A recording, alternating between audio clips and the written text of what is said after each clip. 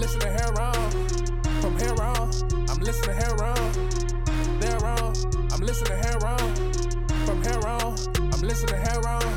Birds of a feather flock together, yeah, yeah, yeah. Still kicking facts up under pressure, yeah, yeah, yeah. Still gotta keep the world together, yeah, yeah, yeah. Who gon' do it like us? Birds of a feather flock together, yeah, yeah, yeah. Still kicking facts up under pressure, yeah, yeah, yeah. Still gotta keep the world. Hello, and thank you for joining us on Heron's Home Podcast. I'm your host, Cree Robertson, alongside my soundman extraordinaire, Rico G. What's going on, everybody? How y'all doing? And we ventured back into the studio for episode 416. Welcome back, everybody. Yeah, what's going on? Well, yes, sir, and Merry Christmas to everyone out there. You know, I'm not too much into the celebration. Happy tidings. Yeah, I mean, the Judeo-Christian holidays, but I never poo-poo a good time to fellowship with family. So if that's what you're doing, definitely hope you guys having a good time. That's for sure, man. This holiday season, I know a lot of people probably are burdened with a lot of shit going on, but you know, just definitely take the time out to enjoy people if you can get the opportunity to be around them. That's for sure. But yeah, man, you been getting into anything this weekend? Yeah, I got to catch a little bit of the second season of Faraway Paladin. Ooh, nice. Okay. Yeah, it's been really, really good. It's the anime about the orphan of mysterious origins who was raised by 3 undead. Okay. In order to just have a fighting chance, really. And so he kind of ends up being like a really, really well-rounded fighter because he has the like the holy piety of the priestess that raised him, but also the fucking, you know, the barbaric frontline sense of the skeleton barbarian that raised him, but also like the crafty outside thinking, lateral thinking of Gus, the greedy wizard that also raised him, who's a ghost. So season 1 was really like all about like kind of establishing his backstory and him going out into world and sort of creating a little band for himself and achieving something. And season 2 is all about the sickle of vengeance or something like that. The sickle or the cycle? Sickle, okay. Like the weapon. Okay, yeah. All right. It's this evil dragon called Valkyria or some shit like that. Basically, he was kind of a relic from the war of a previous age when humans and gods went to war with each other, and he ended up fighting on the side of the humans because humans were like, hey, yo, this nigga's a mercenary. If we don't hire him, they gon' hire him. Feel me? So the humans enlisted the help of Valkyria early, but I'm just gonna call him Val. The heroes enlisted his help early, but you know, because he's an evil dragon that loves chaos, that shit was a trap. That shit was a trap and a half, and it did not turn out well. You want lawful mercenaries, not chaotic mercenaries. So, after all that played out, like hundreds of years later, he's starting to revive, and then the season 2 is all about like first in the early season, Will just starts hearing rumblings of it around, you know what I'm saying? Like more monsters are starting to show up and shit, and he investigates, and he finally starts finding out the cause of it is that this dragon is about to be revived. And man, they spent like the first 4 episodes of season 1 of like half the cast being like, hey, yo, my nigga, if you do this shit, you finna die, bro. You know that, right? You know you finna die if you do this, right? And he's like, you know what, man? That's a possibility, but I feel like if I turn around and run now, I'm going to break my oath to my goddess, bro, and I can't even do that. You know what I'm saying? Never that. I can never live a life that I'm not proud of, and if I were to turn around and run away now, bruh, Paladin's in the title of the show, bro. You expect me to be breaking oaths? Come on, bro. He was like, so Will gathered his team, and he made it into the Dragon's Lair, and yo, It's been a really, really dope fight. It's actually been there's still 1 episode left in the season, 11 of 12 episodes, and it's been really, really dope because the fight's been going in like different phases against the dragon. I was just about to say, I like a good multi-phase anime fight for sure. Yeah, like the first phase was sort of like an intellectual greeting between the two of them, where the dragon was trying to the dragon is like trying to convert him. It was like, hey, yo, my nigga. It's like, so what if we don't even fight each other, but just let me work for you? What's up? What you think about that? But it was just like, first of all, if you would work for me, would you mend your ways? He was like, you got me. You got me. First question. He's like, you got me. He was just like, that was a test, buddy. If you had said yes, I'd have fucking... he was like, yo, I'd have just bided my time. Yeah, he was like, I would have just bided my time until I got strong enough while sowing seeds in your land and then eventually turn on you when I was strong enough to. And Will like saw that beforehand and he was just like, nah, we can't do that. So it eventually ended up being a fight between Will and his team versus the dragon, but that did not last very long because, you know, it's anime. So when one person goes up a level, another person goes up a level. And when the dragon went up a level, the rest of the team couldn't handle it. If that was a Shonen Jump protagonist, he would have been like, nah, I'll take that. I'll just stay more powerful than you, nigga. Like, wow, that's bold. Nah, but this is... They established early on, like, everybody established early on. Like, the god of undeath appealed to this nigga, like, at least, like, 3 times. Like, hey, yo, don't fight this dude. I fuck with you super heavy. And if you fight this nigga, you gonna die. And it's like the waste of like the dopest hero of this generation. Like, come on, my dude. Like, it was like the Dragon Age. They were like, yo, don't fight that dragon, bro. Yeah, they were just like, yo, don't do that shit. Like, just don't do it. Every single, I think there was only, everybody. Like, even no, like everybody. Even the bishop in the beginning, who was like sort of like an antagonist towards him, who eventually earned his respect. He was like, yo, bro. Yeah, he wrote him a letter, and at the end of that letter, he wrote, P.S. There would be no shame in running away from this. Like, I don't even like you, but don't fight that dragon. You feel me? Like, nobody was like, do that shit. So even when Will went in there to confront the dragon that first time, like, there was a moment where he was like, where he failed that first, like, he first failed roll to pass that fear check. Oh. He failed that first one and he was paralyzed. But then he had to acknowledge, like, you know what? Yes, I am out of my depth, and this is definitely something to be afraid of. But I can't let that shit stop me, and then he had to move past it. In Castlevania, that guy that failed his fear save and ran when he saw Urlox, bro.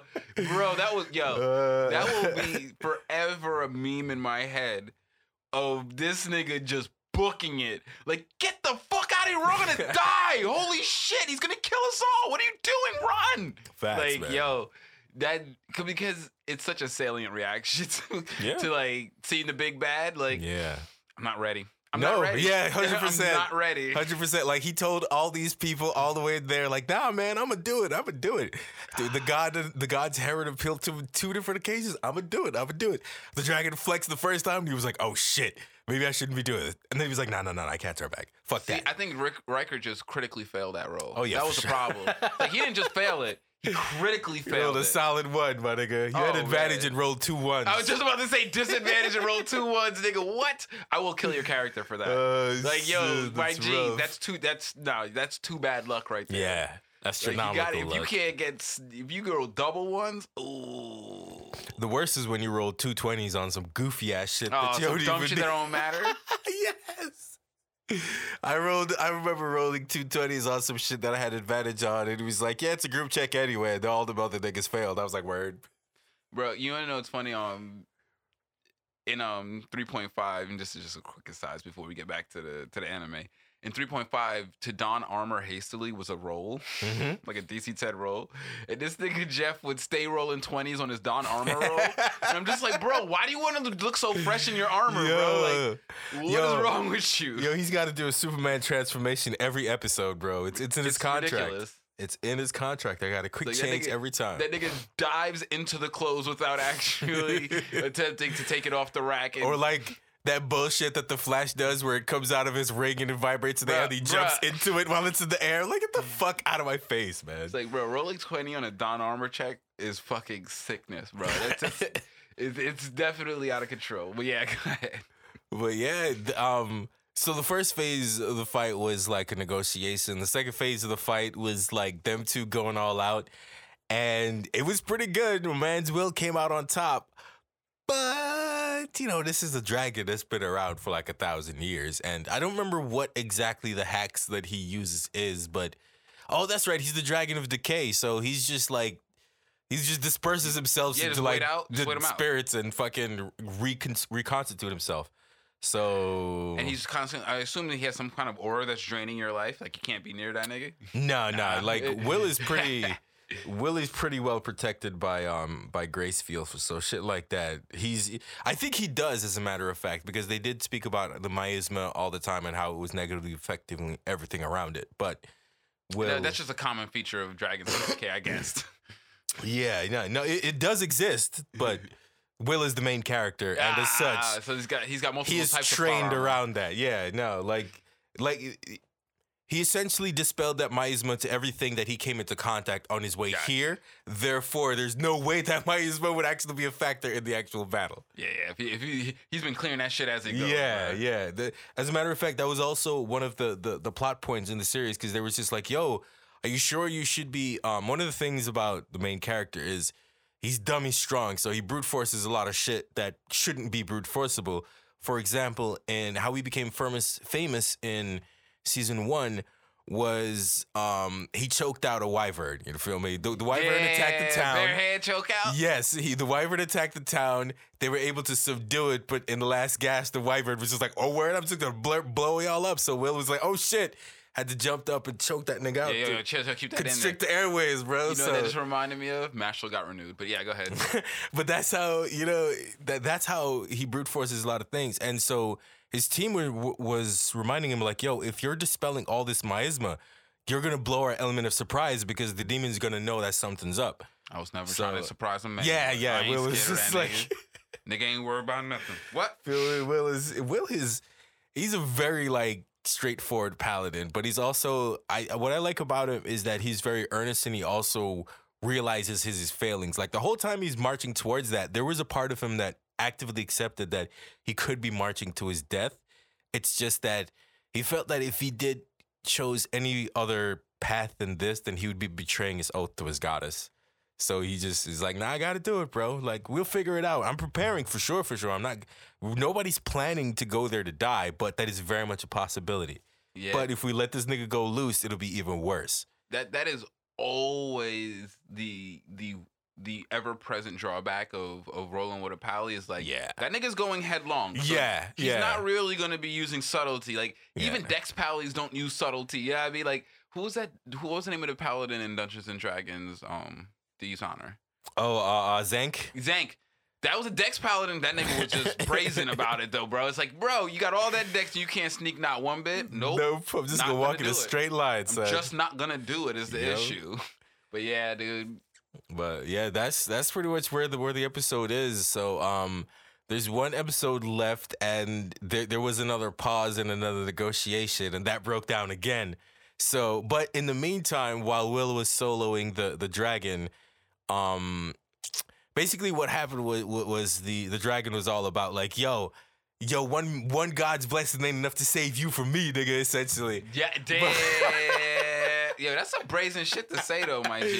Yo, the dragon is like, so what if you beloved by Gracefield? Nigga, I'll break that shit.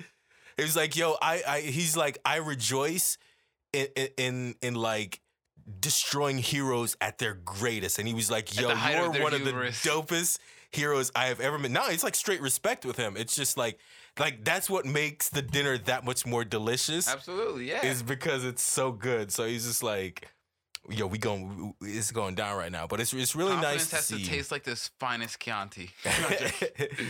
But now they're on their third wind. Damn. The god of undeath, who's a pretty interesting character. His name is Stagnate, and the god of undeath loves heroes, but it's sort of like that really strange sort of divine love where he's just like, I love heroes, but I hate to see them die in their greatest moments. So he offers every hero the like pact of undeath in order to live forever in that shining moment. But the thing with that is, in this world, every person like they you share an oath to a good deity as you're coming of age, and in order to make the oath of Stagnate, you have to break that oath. And that's sort of why undead are very like, they're really reviled in this world. Because that's a part of that lore. God. Yes. So that's sort of like the big taboo. Like if you accept becoming an undeath from Stagnate, it's like a really big taboo in this world. And he was he ended up having some dealings with Will at the end of season 1. And Will had to fuck that nigga up, which only made it worse because then he was like, "Yo, you are my rival, bro. I really fuck with you. You are the now, bro. ideal hero, son. You were able to beat my you were able to beat my Avatar? Echo, even though they use both words for him. And he was like, you were able to beat my Echo, even though it was just a brand new Echo. It's still worthy of adulation. Absolutely, yeah. And so Stagnate was just like, he didn't give Will his blessing because he was like, nah, that is my enemy. What's really cool about the show is Stagnate and Valkyria, they've had sort of a similar relationship to Will, where they've both been trying to corrupt him the whole time, where they're like, yo, they're this both dude, battling for the same soul. yeah, they're like, yo, this dude is so staunch for Gracefield, bro. It's like, and he's like so. That's actually a really cool storyline. You know what I mean? Yeah, He's like, yo, I'm he's such so a fucking idealist. devout follower of my God that other gods are courting me. Like, they're just like, yo, come to fuck with me though, my if G. I could take this nigga away from his god, not only have I accomplished something, man. but I've also scored one of the greatest As an weapons evil ever. god corrupting a paladin of a good god is probably one of the it's probably a high, you get a divinity point for that shit. Yeah, I mean, especially a paladin of that level. Yeah, I mean, Will is pretty favored by Gracefield for sure. So it's I'm very curious to see how. That's almost like a divine champion at that level. Yes, I mean, I'm sure he's I'm sure he's getting there eventually. You know what I mean? But it's really awesome to see his journey from just like, first he was just a confused kid being raised by a bunch of undead. Then he was just a rookie paladin, like with nobody and nothing in the world because he was raised in isolation away from everyone else. And then he slowly built some allies and had his own like town. And eventually, my man's facing down dragons. A rags to riches You hero feel me? story. Hell Love yeah. that. So yeah, I'd highly recommend Faraway Paladin. It's in second season. It's wrapping up. I think it's wrapping up this weekend is when the episode 12 comes out, and I'm really looking forward to see how the fight settles. No, I mentioned earlier. Are you following Mashal? Are you keeping up with that? Oh, I didn't keep up with the manga, but I will be anime watching just it got whenever renewed. the Oh, nice. That's good for them. That's Yeah. very, So if you're very caught up with good. the anime, there's more to come of that. I'm not sure where the manga is gonna reside, but yeah. Yeah. So that should be probably at soonest I can imagine, either probably summer of this year Yeah. or summer of next year of 2024 is probably when the soonest we can see that. But that's great news. That show is fucking funny. I thought it had a little heart of whimsy that was fun to follow. Yeah. Yo, the Quidditch impersonation is fucking like absolutely, it's Out of just control, fucking bro. ridiculous. Yo, I'm just gonna flap my legs so Yo, fast the that I flutter defy kicks- gravity. No, flutter kick Quidditch is out of control. But yeah, dude. Because earlier you were talking about brute forcing, and I'm like, oh, Yeah. Jesus Christ. This nigga, I was watching the Yo, clips if of last Will season. suplexes the dragon at the end of this fight, my nigga, Bro. it's over. But yeah, that's what's up. And so I actually been catching an anime. I caught the first half of Blue Eyed Samurai. Oh, nice. How was that? I like it. It's very enjoyable. It's very. I think it's a really interesting story. You know what? I never actually thought about it until I watched this, but I don't think I've ever actually consumed a samurai story told by a woman, because it's a very male dominated profession. Definitely. You know what I mean? Like culturally, it's just male dominated. Like it was outlawed. You know what I mean? I think for the women, closest I can think of is Ranma Half. And okay, but I wouldn't say that's a sam. You think you would call that a samurai? I'm not saying it's straight up samurai, Oh, but okay, there are okay. definitely samurai elements within it. You know what I Absolutely, mean? for sure. So, for sure. Yeah, I'm not saying it's a vagabond or anything like that. But yeah, no, this is like a straight up samurai story where the main character is a samurai, but get it's that. written by a Mhm, woman. And do you mind if I spoil anything? Because it's just first episode stuff. Yeah, for sure. Yeah, it's like the big twist is that the main character is a woman. And so her interpretation of Bushido is very interesting. You know what I mean? And so I've noticed, because I've consumed so many samurai stories.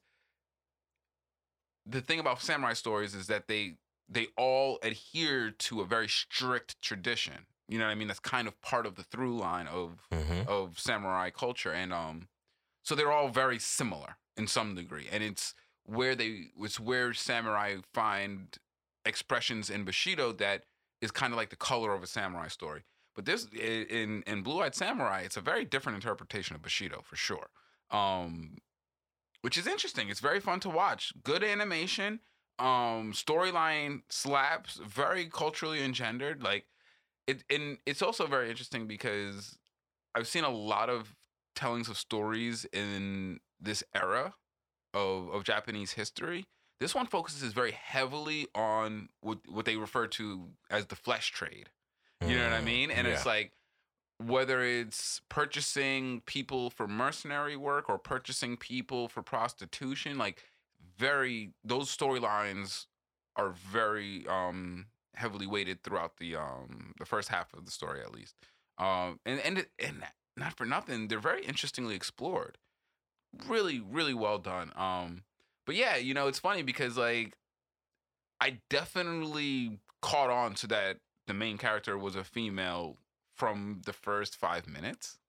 Like, I don't know what it was, but they definitely, maybe it was the overly heavily handled way they tried to push that this is a male character. It just felt weird.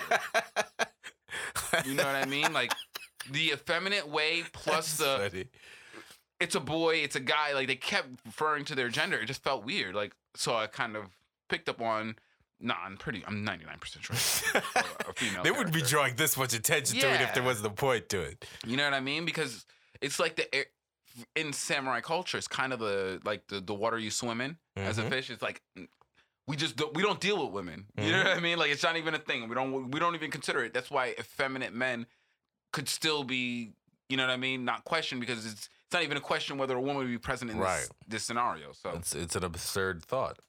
And so it stuck out to me. But other than that, that was, and I wouldn't even say that was just like something that I picked up on. It wasn't bad at all. Like it's a very interesting plot line throughout. I love the sidekick character.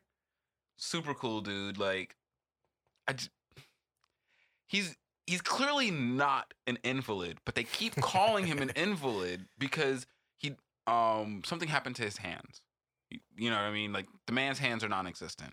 So like, but he's very capable. Like he makes do without his hands, and it's just like they keep on calling him an invalid, and it's like, yo, every time he does something, I'm like, man, fuck y'all niggas, see? Look at that.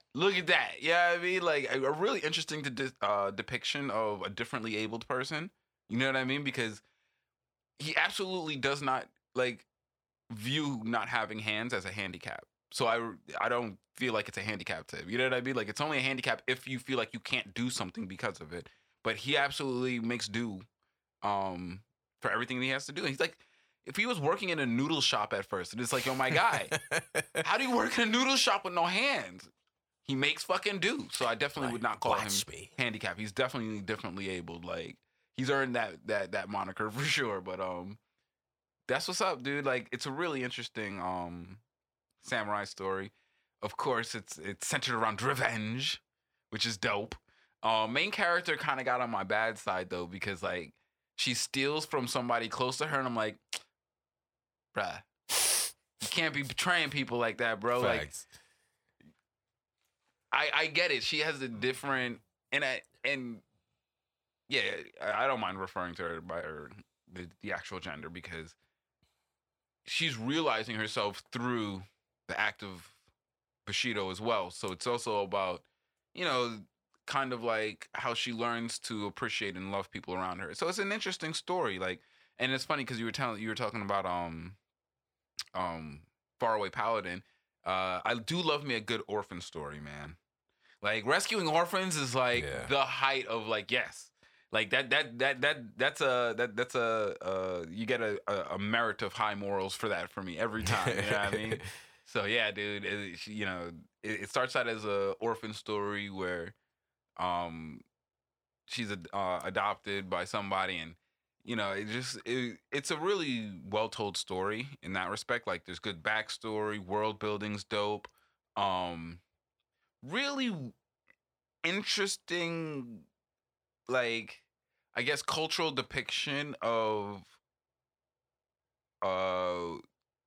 like a biracial person who's half white, half Japanese, only because like I'm very heavily engendered in American propaganda, and so the ideas of blue eyes has been, propagated as a positive thing. So it's really jaunting when in this show they refer to her blue eyes as like she's a monster. Look at her eyes, like what? What kind of fucking reaction is that? Like, well, that's probably because like the Japanese is so monochromatic. I can understand why that is because like even in isekai, the way you identify Japanese people is that they have solid black hair and dark eyes. You know, it's so common among them and so ubiquitous that us look like this. So anything that's different can easily be considered like, yo, what the fuck is that? Hilarious. Especially back then in like feudal times, motherfuckers were ignorant as shit in feudal times. Everything was a monster or a witch or a fucking. What's even funnier about it is that it's always self-deprecating. It's always her referring to herself as disgusting looking and and nobody really responds to her that way. Like, okay, like so she's othering herself because she yes. Yeah, that makes sense. Yeah, she looks always different from anyone else. That it's because of the ridicule as a child. Yeah, she took the childlike ridicule with her throughout her young adult life, and so it's funny because she's dealing with adults now, and they're more like, yo, no, you're a fucking deadly blade. I don't give a fuck what color your eyes are, nigga. What? That is the least of my worries. You know what I mean? Like, yeah, it's like it's like how circuses control elephants by like from when they're kids, they're tying their rope, mental to their foot to a stake. Break the mental and like they grow out of the chain and they can easily walk out of that shit, but they're holding on to that shit from their childhood that says that they can't do it. Yeah, so that's those, and these are, and not that any of these things are particularly poorly depicted. It's just, no, that's funny human psychology. Yeah, it's just funny to me. Not human psychology, because we're talking about elephants just now. But yeah, if you know how to exploit psychology, unfortunately, this is one of the things. You know, we got a lot of weaknesses up there. Mm-hmm. And so yeah, it's a really good story, and I'm interested to see where it ends because it's kind of like her revenge story is kind of like. Who cares? Like it is kind of who cares because it's like she's hunting down and this is all kind of revealed in the first episode, but like she has a kill list of the 4 white men who were living in Japan when she was born. I'm like, what? What? Like, is there more to this or you know what it feels like? You ever seen the storyline where it's a demon hunter who's a half demon, so now they hunt demons to try to find penance. That's what it feels like. Like she wants to kill all the white men in Japan because she feels like they are demons and they made her into a monster, and it's just like, and I'm not mad at that. It's just a funny storyline to me. It's like, all right, like do your thing, man. As long as you perform heat moves in the course of this journey, I'm not mad at it. Yeah, you know. I realized recently that like my brain is overloaded with lore, and that's one of the main reasons why I skim so much of what I read in video games. It's just too much to absorb, man. There's entirely too much. So you know what? It's okay. Not for nothing. I would definitely admit that I'm probably stretching. Like at this point, like I'm consuming like franchise retrospectives that are like 6 hours long, and I'm like, all right. I don't know if this is an appropriate use of my of my mental space. Like I'm definitely getting overloaded on lore for sure. Yeah, that is a real thing. I'd be like, yo, I don't care who that nigga is. I just know I gotta bust his ass and take his shit. And please just look cool. Yes, while you do that is an absolute must. Like, preferably both of us gotta look cool, but I definitely gotta look badass while whooping that nigga's ass. That's for sure. That's a requirement. That's it. It's a pretty simple thing, you know what I mean? It's not. I don't think that as a consumer I'm asking for a lot. Nah. I mean, that's the shit you remember. I still remember like that old Spider-Man game. Speaking of Insomniac from the other day, that old Spider-Man game where you could switch on the fly between Spider-Man and Venom. Yeah, and he had this one move where he would like lift enemies off the ground and like surf on them and spin them while kicking them in the air. And I was just like, yo. That is so disrespectful, my nigga. Like, he's like hopscotching on the nigga's face while he's webbing him up and flipping him around. And then he slams him on the ground afterwards. I'm like, yo. And it's funny because there's no acknowledgement of like, yo, those niggas are nowhere near your level, bro. You're a bully, Yo, my nigga. you are wrecking these fucking level ones, bro. Like, holy crap. Shit. Bully them niggas. Yeah, no. Looking fresh while fucking enemies up is a requirement for sure. But yeah, any anime that satisfies that, you know, they get a lot of leeway in the other areas for sure. Hell yeah, bro. It's like if you got a lot of good looking fights, man, you can.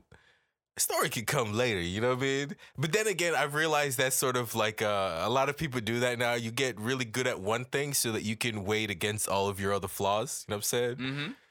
And I do like how in in the fight scenes, like there are a lot of traditional samurai fight scenes. Like it's very realistic in its choreography.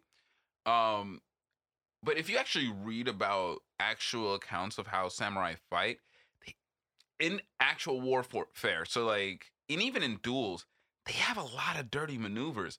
Like fighting in the snow, it is considered a valid maneuver to swipe into the snow to blind your opponent, type of shit. You know what I mean? Like, yo, they have little armor-piercing daggers in their sheaths for a reason. You know what I mean? Like, you know, hey, samurais, you know, and that's why knowing your opponent's fighting style was so important, because you need to know if they were going to strike you with that wakizashi in their ways.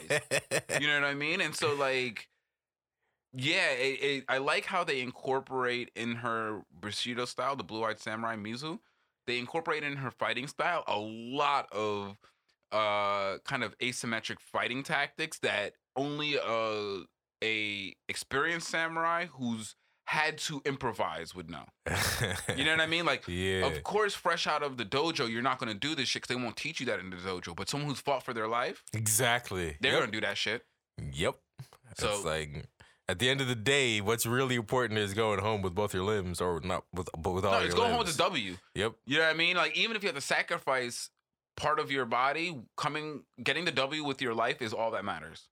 You know what I mean? Like, and it's funny because there's parts of Bushido that she doesn't accept, like sacrificing her life for her goal. Like, man, she's way ahead of the game then. Yeah, I mean, like, and that's what I'm saying. Like, there's certain parts of like way ahead of the game. Like, one of her opponents is like, her rival is like dead set on like getting a clean duel with her, and she's like, yo, you should have just killed me when you had the chance. Because if you give me a clean duel, I'm fucking you up, bro. I'm fucking you up, and it's not even a question. Feel me? What you gonna do? Complain from the afterlife? Goofy ass nigga. Like, I'll meet you in the afterlife, dog. We'll talk like Gojo and Sukuna in the afterlife. How about that? You know what I mean? Like, nigga, son, I'm trying to live. So yeah, that's why like it's very like, after having consumed so many samurai stories, to see someone with such a flexible code of Bushido, I think is really refreshing. Actually, you know what I mean? It's really dope. Only because like, I can imagine that anyone who's not part of the mainstream Japanese culture who manages to become a samurai is absolutely gonna have a loose code of Bushido. Like you really got to be indoctrinated with that shit heavy, bro. You know what I mean? Like, you really do to hold to that shit, because a lot of it don't make sense. It really don't. Yeah, I mean, a lot of times, a lot of that stuff was really more about community building rather than being like truly logical. Yeah, just you know what I mean? Control. Yeah, Blue Eyed Samurai, very dope. Highly recommend it. I'm through the first half, so I'll give a part 2, second half review.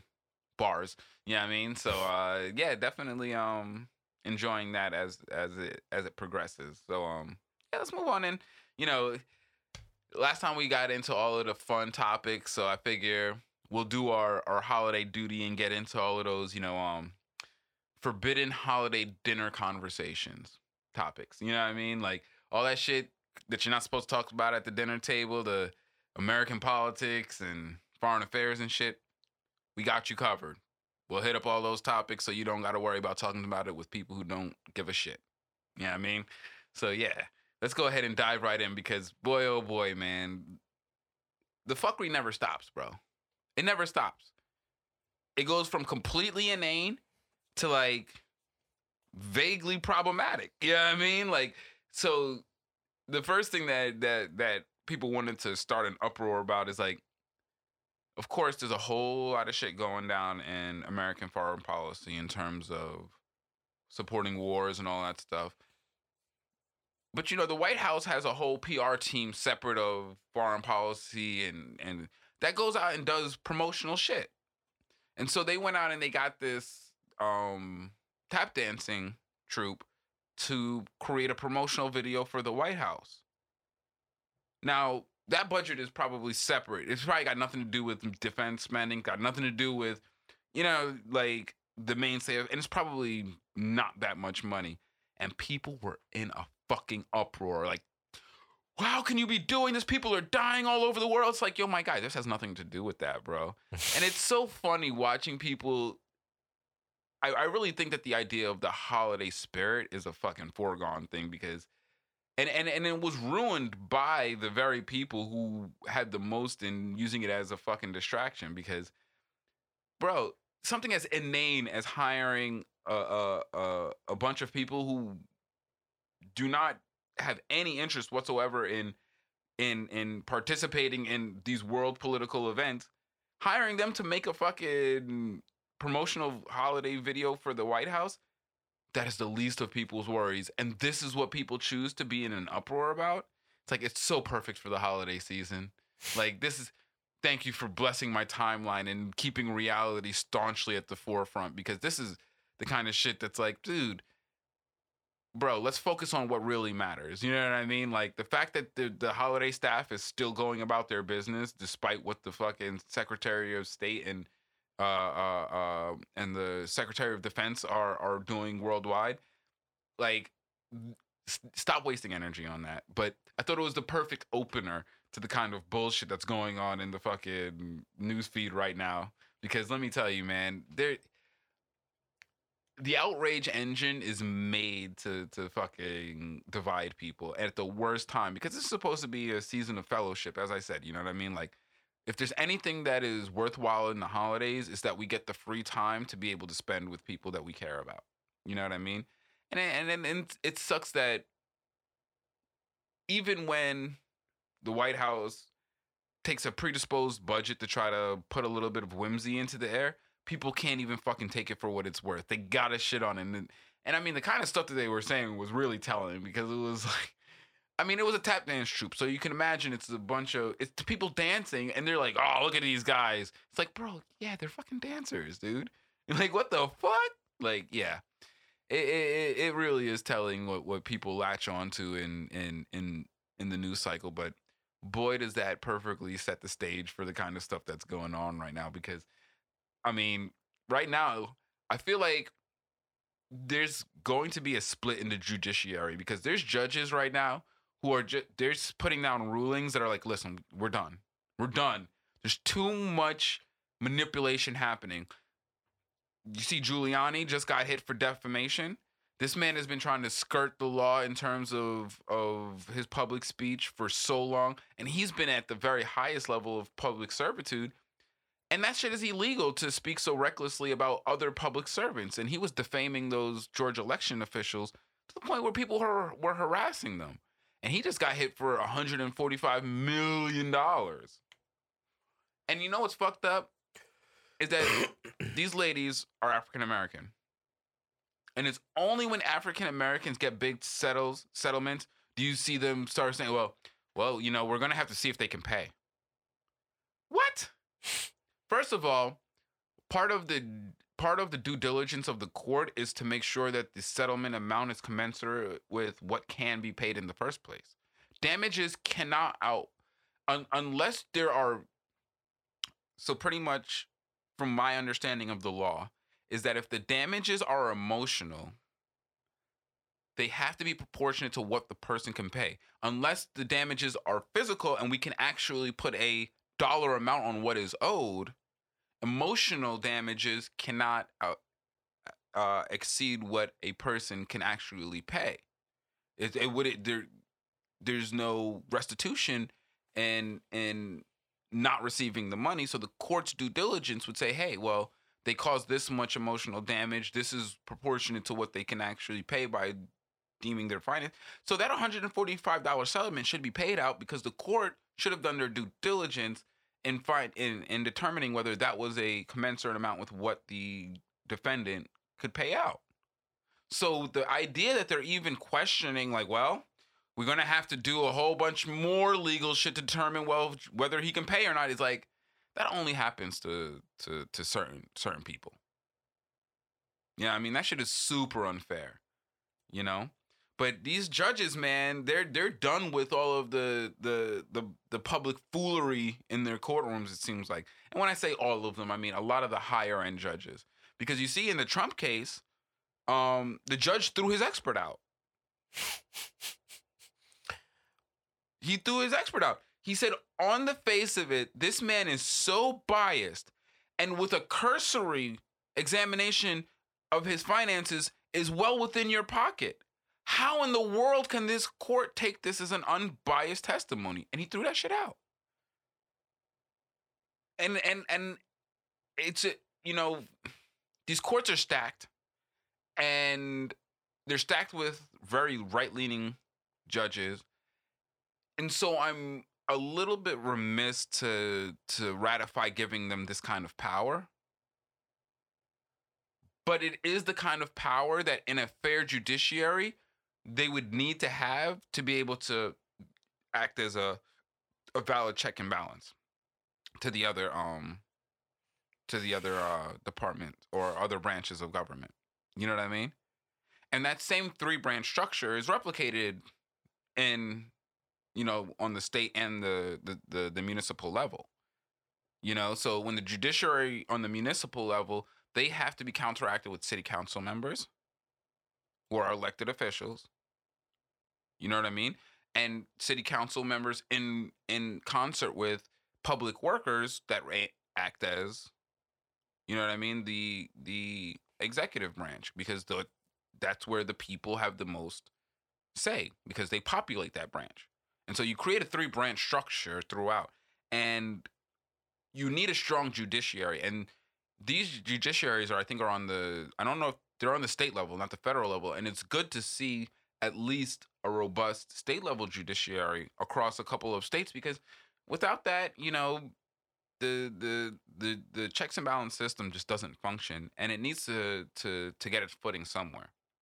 And stopping a lot of these celebrity politicians from abusing their public image, that's a start.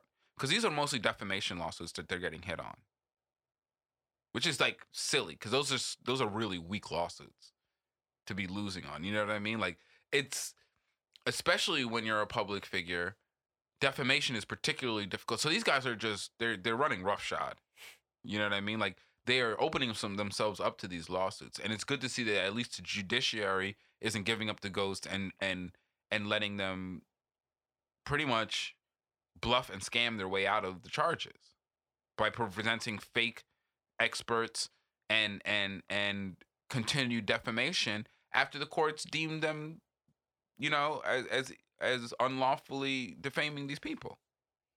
You know, so I guess that's a little bit of a mixed blessing story, because granted, the system has shown itself to be manipulable, but at very least, we're getting some positive outcomes from the judiciary, not allowing these people to get away with the open manipulation of the courts. So there's that going on in the news right now, which I thought was really interesting.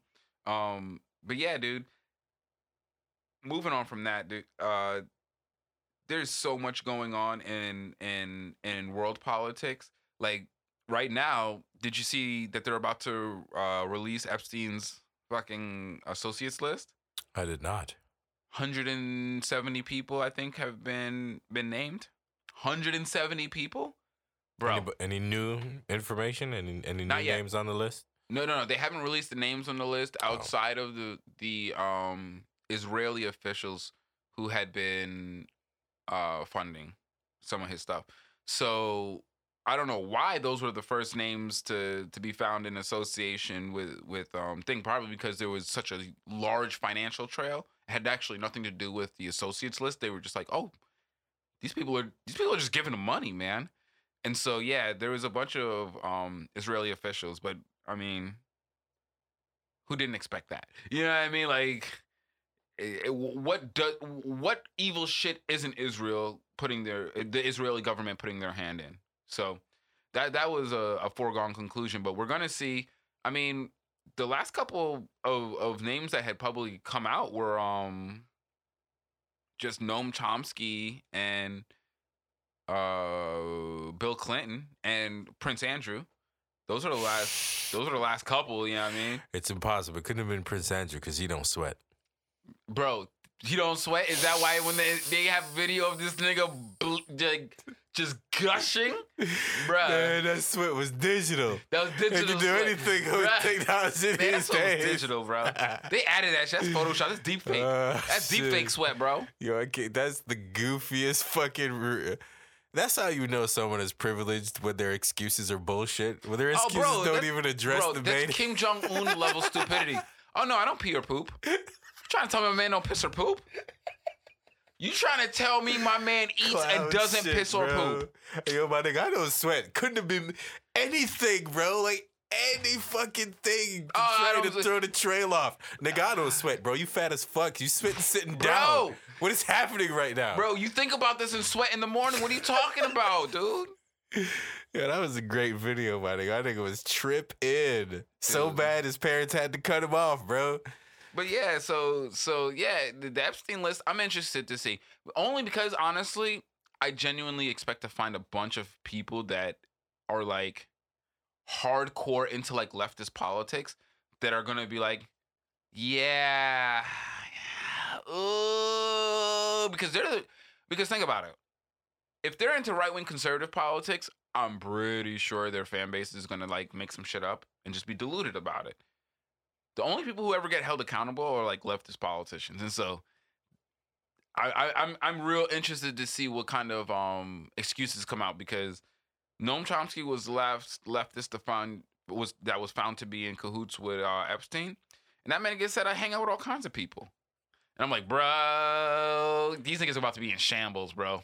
If that's where their fucking their PR is at, these niggas are about to be in shambles. Because Noam Chomsky is, like, 2 days from dead, so he don't give a fuck. I understand why he would just say, I hang out with a lot of niggas, bro. I am in no way, shape, or form going to give a fuck about this at this late stage in life. I think we're about to find out a bunch of niggas with some long careers were funded partially by playing around on Epstein Island. And, yeah. I guess good luck. You know what I mean? I don't mean it, because they all deserve to fucking burn for that shit, bro. Like, man, bro, what they were doing to those young women, yeah. Needless to say, I hope there ain't no justice system, but I hope those young women get some justice. But yeah, man, moving on from that, dude, fucking some shit's been going on around the world for sure. Like, you know, I know I haven't talked much about what goes on in the Congo because I don't know much about what goes on in the Congo. There's not a lot of reporting on it. There's unfortunately not a lot of civilian infrastructure. We just see the atrocities. And so, at very least, to bring it to the forefront, only because now we find out that, of course, Israel's sending military forces to the Congo, which is, by proxy, American money. And the situation in the Congo is unfortunate in that you have, from what I understand, guerrilla armies created from child soldiers and minors that are fighting against a Western established government which does not have the best interest of the people at large, and a very large indigenous population of the Congo that is caught in the middle of it. And unfortunately, as these things degenerate, you know, the civilian population becomes abused, whether it is overtaxed for what few services they can receive to fund the Western-backed government, or they become physically brutalized through rape and oppression by the guerrilla forces. And so I definitely want to put some solidarity in the air for the people of the Congo, but I genuinely don't know what we can do because there are so many interests in keeping it destabilized because of its mineral resources that I wouldn't even know where to start with that. Because even if you get the Western backed government out so that austerity doesn't fall on the people, and you manage to subdue the guerrilla forces, I don't know what I don't know if there is an established class, or I wouldn't say class, but group of people who can help create a governing body there. I don't even know, because Congo has traditionally been mostly dispersed tribes of Bushmen. And when I say Bushmen, I don't mean that derogatorily. I mean just generally people who live natural lives, you know what I mean, in the forest. So unfortunately, the only way for them to exist with some semblance of peace would be to participate in the nation state governance system. And I don't know if they have an organized body that can do that. You know what I mean? And so that's the only thing I would be willing to like say like, hey, that's something that's hopeful for, because you don't see that from the actors in play now. But you know, in reference to that, keep your eyes peeled. I'll definitely keep looking out for more information on it. But my heart goes out to the Congo, man. It is a very rough time for them right now. It is, and it's rough because a large portion of that population generally could live on subsistence. They're being cut off from this subsistence living that they could just do. They don't need the government's help truly to survive. These are people who could survive on their own. It's just that unfortunately, nobody is fucking safe in this world if you have something that capitalist societies want. And that's the real tragedy of the Congo, is that none of these people need or want anything from the world. The world wants everything from them. And that's the real tragedy of industrial colonialism. Because what's happening in Africa isn't settler colonialism. There's not a lot of white people who want to live in Africa. You're getting industrial colonialism, where they're industrializing the natural resources of these countries, which are the same resources that they would need to nationalize to be able to operate on the global market with any kind of foothold. And so the industrialization of their natural resources is really what the kicker is, And so yeah, if anyone out there has information on that, definitely please feel free to parlay with us on social media, because I'd love to find out more about what's going on in that area, because there's just so little. Same thing with Sudan, like there's terrible tragedies happening in Sudan, and all we ever get to see is the tragedies, and we don't ever get to see like, well, where do we look for solidarity to be able to help change this situation? Because there's very little we're going to be able to do from where we are. You know what I mean? Other than, try our best to motivate our political system to not add to the fire. But outside of that, we need to be able to do something more tangible, because, we don't even have very much control over our own political system. And so that's the only reason why I generally don't talk too much on those subjects, is because there's not a lot to triangulate the truth from, and that would be necessary for me to feel comfortable with saying, outside of what's factually happening on the ground, like, yeah, but this is something that we can move towards an understanding, a deeper understanding of what's going on. There's not a lot to chew on there, and that really sucks. You know what I mean? But that is what it is. But I saw that I saw some solidarity messages going on, and so at very least, put that in people's minds if they're looking for some place to put prayers, because they definitely need every little bit that they can get. But dude, fucking A, man.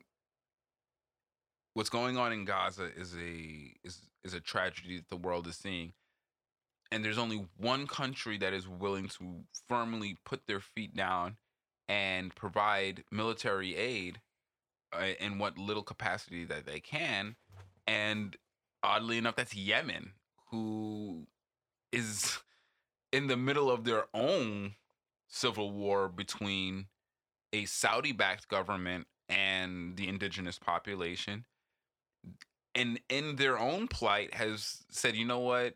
The people of Gaza are even worse off than we are. So what little solidarity we can show, we will show. And they've taken to the waters to help blockade the Red Sea from Israeli ships until Gaza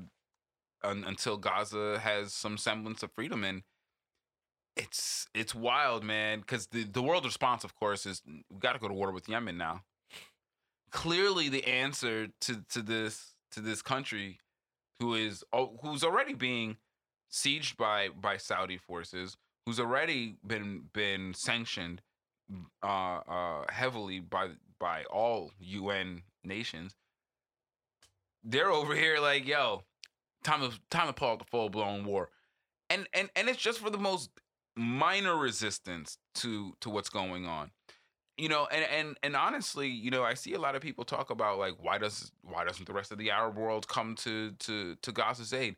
You do know that Israel has a full-blown military campaign being performed against Lebanon, Syria, and Jordan, right?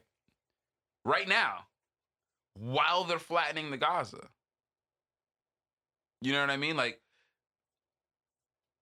this shit is wild, bro. And to see the only country with some balls to actually openly state that they're taking some steps towards aiding the people in the Gaza in their plight against the clear genocide that's happening to them is Yemen, bro. I think that like the UN Humanitarian Council, they should just go ahead and just pack it up. They should go ahead and pack it up because they have done less to ease the plight of the people in the Gaza than Yemen has been able to do in just a few weeks of a very, let me tell you, not, you know what I mean? They're gunships, they're just not a naval power. You know what I mean? Like, it's purely symbolic what they're doing. And the fact that they're willing to do that at whatever diplomatic expense that comes with, you know what I mean? I think is very, very telling to the other nations, United Nations partners in that region. You know what I mean? It's wild. Like, I'm really surprised that the propaganda engine has been able to affect so many people because it's so blatant. You know what I mean? Like, there's no, every time Israel puts out a propaganda video of like, look at all of these rebels, it's almost instantaneously followed by a story like, that was actually a fake clip, guys. That wasn't really what happened there. Those people weren't actually dissidents. Those, you know what I mean? Like, it's so out of control. Like, it really does blow my mind a bit that the propaganda engine still gets to where it's at in this conflict, because like any cursory examination of the actual numbers is out of control. Like, in what way does a trade of 20,000 to 600 and change make like sense? Like, oh yeah, no, they're defending themselves. You know what I mean? Like, it really does surprise me. And then for it to extend to the few nations, small nations that are trying to do what they can, you know, it really does show you like the war footing propaganda is super strong. Super strong. because it overwhelms people's basic sense of decency. It overwhelms facts. You know what I mean? Like, I know we say it all the time that a lie travels around the world faster than the truth. You know what I mean? Like, it really is a huge example of that. Like, yeah, man. When it hit 20,000, I was like, wait, there's people really still trying to justify this? And then you still have reports of like, yo, Israel's sitting here holding fundraisers in New York amongst the rich. Like, these niggas are holding fundraisers? Like, you got billions from our government and you're getting more from the private sector? Like, shit is out of control. Like, I've never seen like a righteous cause that operates this way. It just really strikes me as like, oh, this sounds like some dirty shit. But I don't know. Seems to have definitely made its rounds and colored the views of quite a few people. You know what I mean? But yeah, that one I thought was a little bit wild. But moving on from that, what do we got to wrap up today? You know, it's a real shame after all of, you know, this whole year of supposed economic growth in this country. You know, they're talking about interest rates are great, you know, and it's funny because around this time of year you always hear the reports of like, you know, the average American can't afford food, but you're doing a lot better than before. And it's like, dude, how, what? You see all kinds of reports like this, and it's so indicative of the failings of American economics to connect to like the average person. Like, American economics is so devoid from the well-being of the individuals that are partaking in it that, you know, you get all kinds of crazy reports this time of year only to jade people into how well they're doing so that they don't stop spending, you know? And it's a real shame. But I did see this metric come across the news feed, and I was like, man, if there's any better sign of the unhealth of the American economy, it's that in 2012, to buy the median house home in America cost $45,000, and in just 10 years, in 2022, it tripled. Okay, it cost $115,000, so it just under tripled. But it costs $115,000 to, if you wanted to hypothetically move to a rich neighborhood in Idaho, which would probably be a home around the median price in the country, $700,000 to $850,000, costs you $115,000 a year. When the average person in America, I mean, above the average, I mean, what, I think the top 80% of America is making somewhere around $65,000 a year. Like, most of America can't afford to live normally. And they are just barely living normally with 2 fully fledged incomes in the home. That's harsh. And no pensions. So that means that if they want to die in that home, they have to work till the day they die. That is not a healthy economy, guys. And that's unfortunate in a consumer economy, because in a consumer economy, the consumer base has to be productive enough to be garnering enough wages to have excess income. Fundamentally, a consumer economy is driven off of excess income. And the fact that they've turned all of the necessities into profit-driven scenarios, things like your food and your house and your medical, means that they've exhausted their ability to extract funds from people through just their excess funds. That's what is happening to our economy. People don't have excess funds, and that's why they make money off of your medical and your food and your housing. Because if they were making enough money, which they most certainly are, but clearly not enough for themselves, off of selling you dating websites and charging you subscription fees. You know what I mean? They wouldn't have to monetize the necessities the way they do. And a healthy society wouldn't allow them to monetize the necessities unless they absolutely needed to. And we've given them everything in this society. You know what I mean? We can't afford to live in decent surroundings anymore, because the idea of buying a home is outside of the purview of 80% of the society. You know what I mean? Like, the idea that we don't provide full employment, like entire full-time employment to a large subsection of the society. So now you have people who are working 2 part-time jobs to try to fill that full-time gap. And even that's not enough. They're going to have to pick up a 3rd job. It's like, it's not livable. Like, and we're making it this way. And we're just choosing to ignore the voices of so many people who are living in that condition, because we all don't want to feel like we're poor, or we don't want to feel like we're not keeping up, and it's a very unhealthy thing for society. You know what I mean? And so that's going to be my holiday message to everybody is don't feel bad for living within your means. You know what I mean? You're not the one who gets to create that environment. You could just do the best that you can do with the opportunity.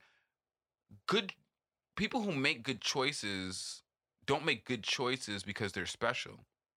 They make good choices because they were given good options. And not everyone is given good options. So don't feel bad for living within your means. You're doing the best with the options that are provided to you.